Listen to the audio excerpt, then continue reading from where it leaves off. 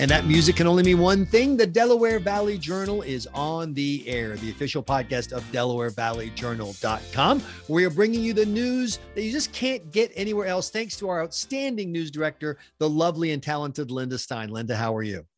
I'm great. How are you, Michael? Yeah, I'm great. I'm hearing feedback from our radio ads that we're running to let people know about Delaware Valley. Have you heard it? Has anyone said anything to you? Because I'm hearing good stuff. Nobody's mentioned it to me yet, but I'm I have more looking friends forward than you to do. that. That's why I have more friends than you do. Yeah, so you're more outgoing. Well, one of the big stories that we've been covering at DelawareValleyJournal.com, which, by the way, if you get our twice a week newsletter by going to our website and signing up for it, which is absolutely free, has been the development of bringing a health department, a standalone health department, to Delaware County. And who's in charge of it? Delaware County's new health director, Melissa Lyon, who's leading the charge on promoting public health in the county. She's worked for 8 years at the Erie County Health Department, and we will try not to hold that against you, Melissa, but I can't make any promises. Oh, I appreciate that. There's a lot of good things about Erie, but I'm now in the southeastern part of the state, so let's start there. So let's start with the kind of front question.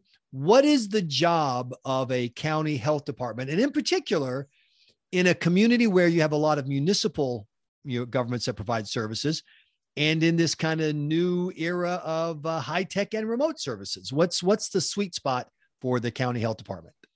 Yeah, I appreciate the question. So ultimately, a public health department's responsibility is to prevent illness, injury, disease, and premature death.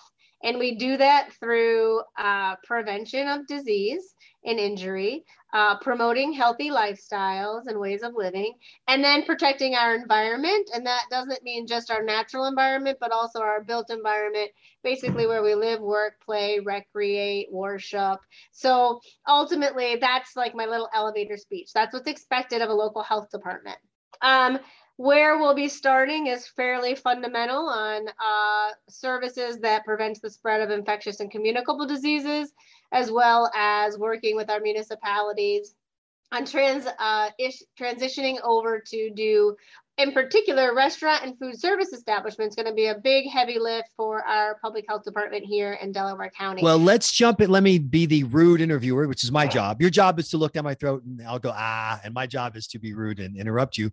That's one area where there's been a lot of questions, some debate. Some of the municipalities say that the county's not prepared to take that job over.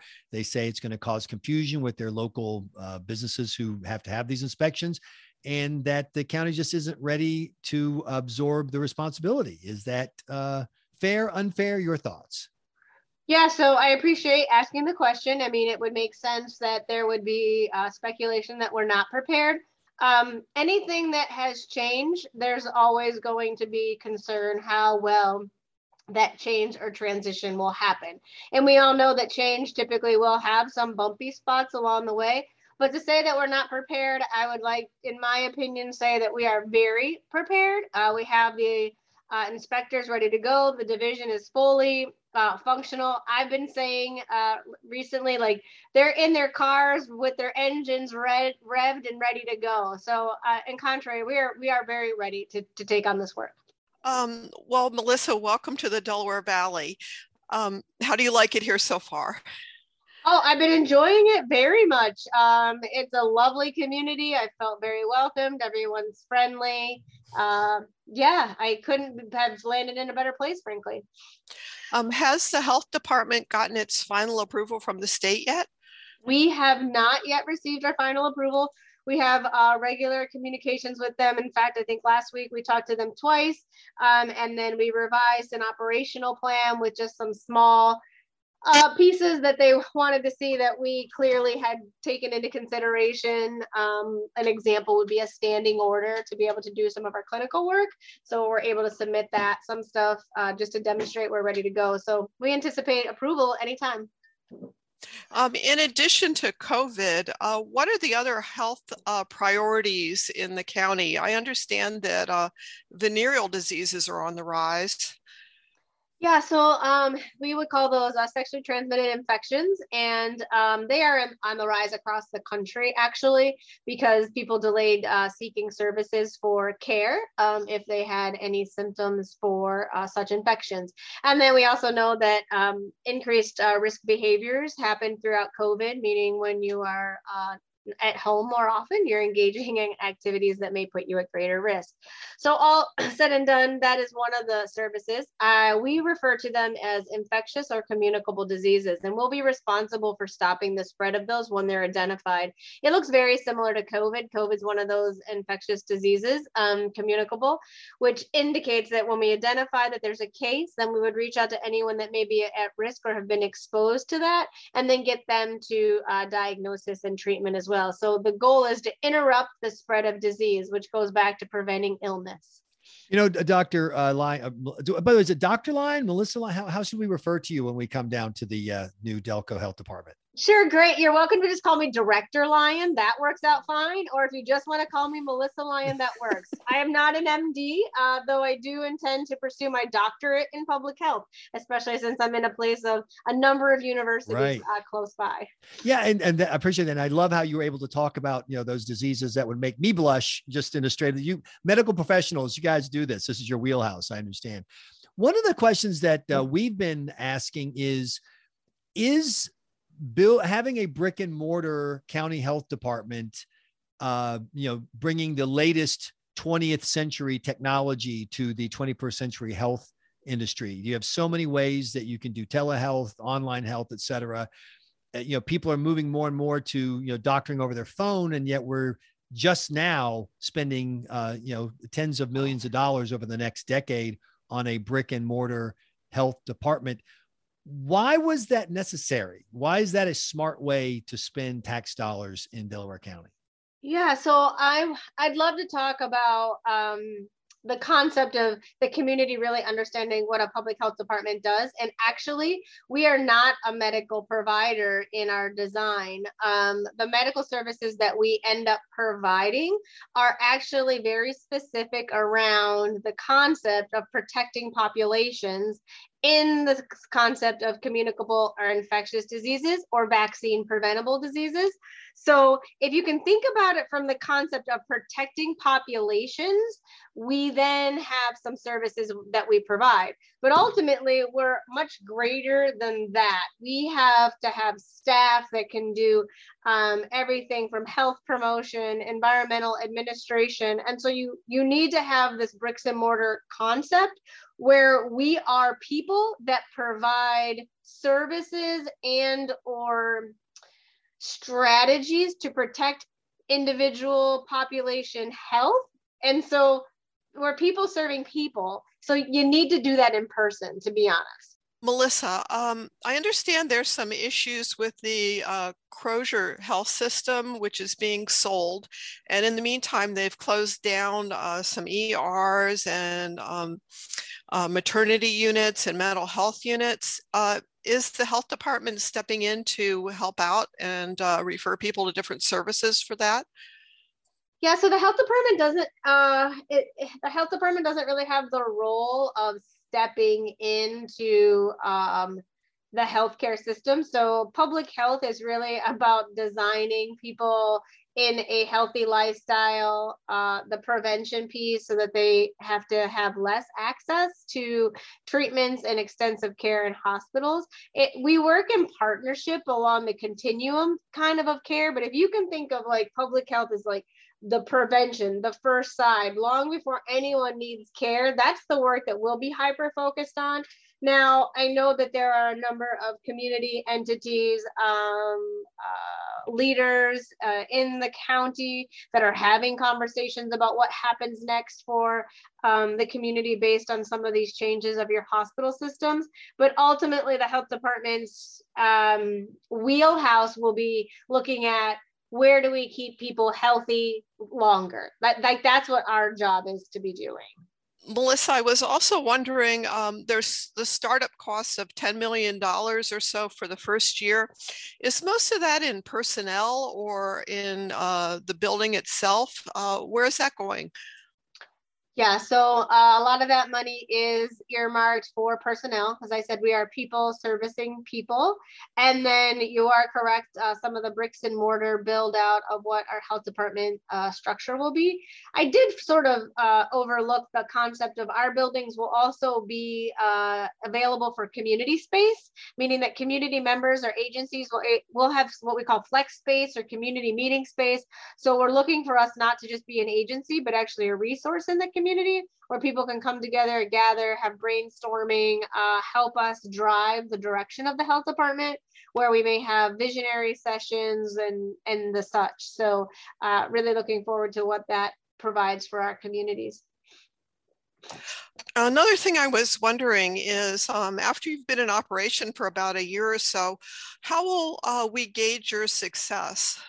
Yeah, I love that question. It's a really great question. So gauging the success, so a 21st century public health department, or you've heard a public health 3.0 model, is really about what we say data-driven decision-making or using metrics. So you will have clear parameters on which we will be setting our sales or our guiding star, and then we will be reporting out on that. And we call it performance management.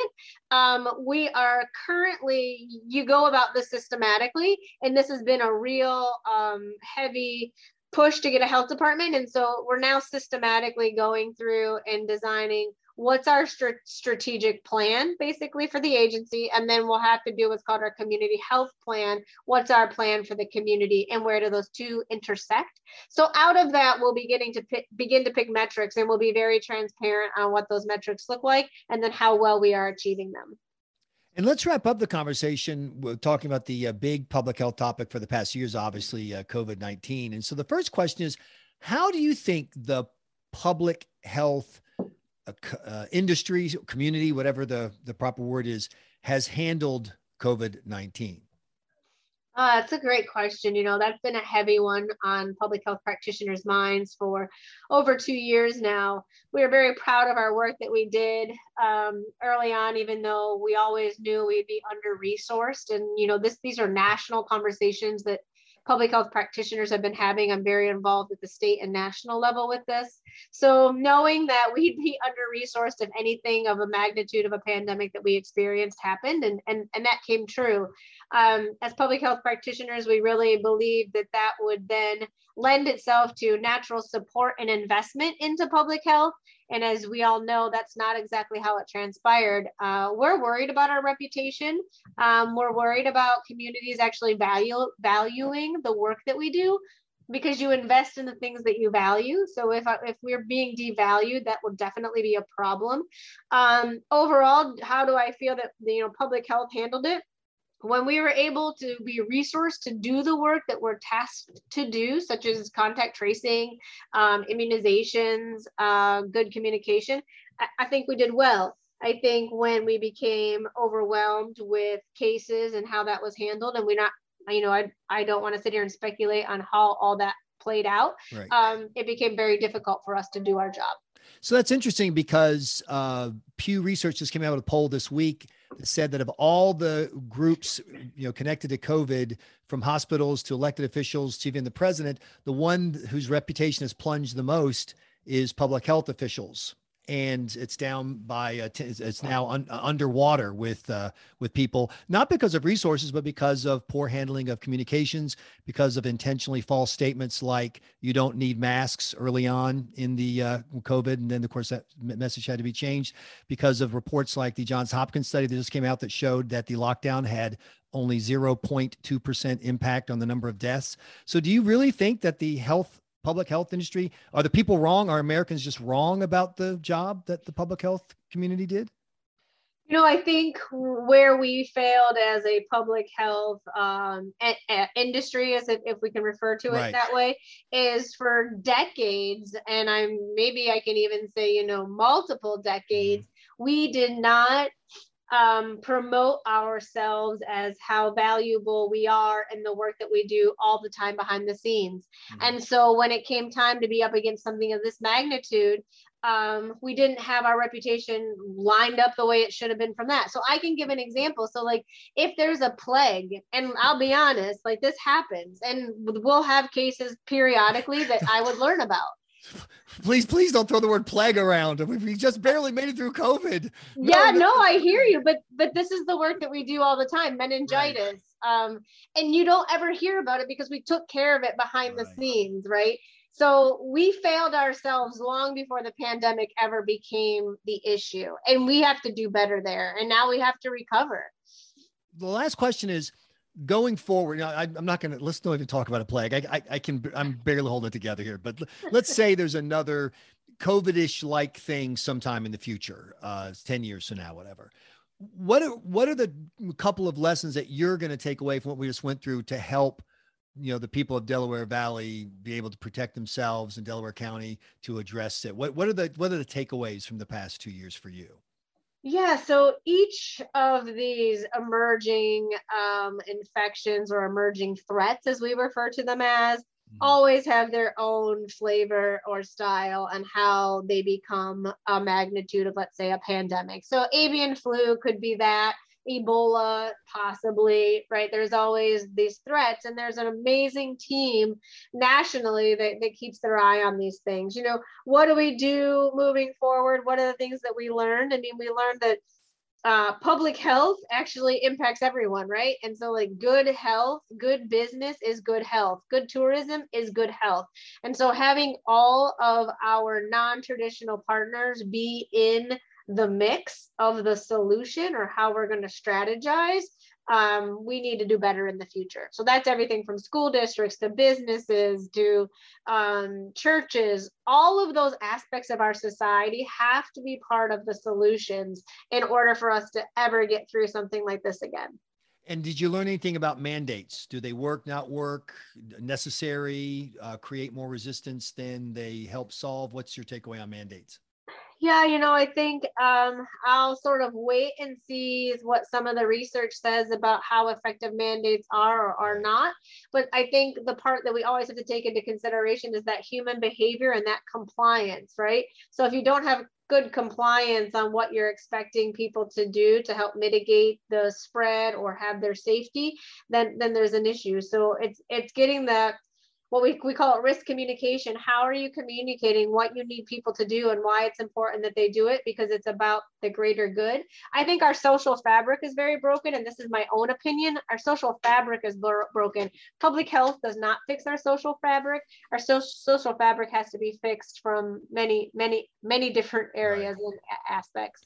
And people in politics should keep that in mind too, that politics is just politics. It's also not our social fabric. And there's only so much you can do when people are distrustful of each other or are not willing to, think about the community as well as their own desires. That is an excellent point, and an excellent point for us to wrap up with. So we really appreciate your time, and good luck with the new job. Thank you so much. It was a pleasure to speak with both of you this afternoon. Thanks so much for listening to this edition of the Delaware Valley Journal on the Air. If you enjoyed the podcast, please share it with your friends, post it on social media, and if you haven't, sign up for our twice-a-week newsletter so you don't miss any of the terrific content from DelawareValleyJournal.com. Thanks again. I'm your host, Michael Graham.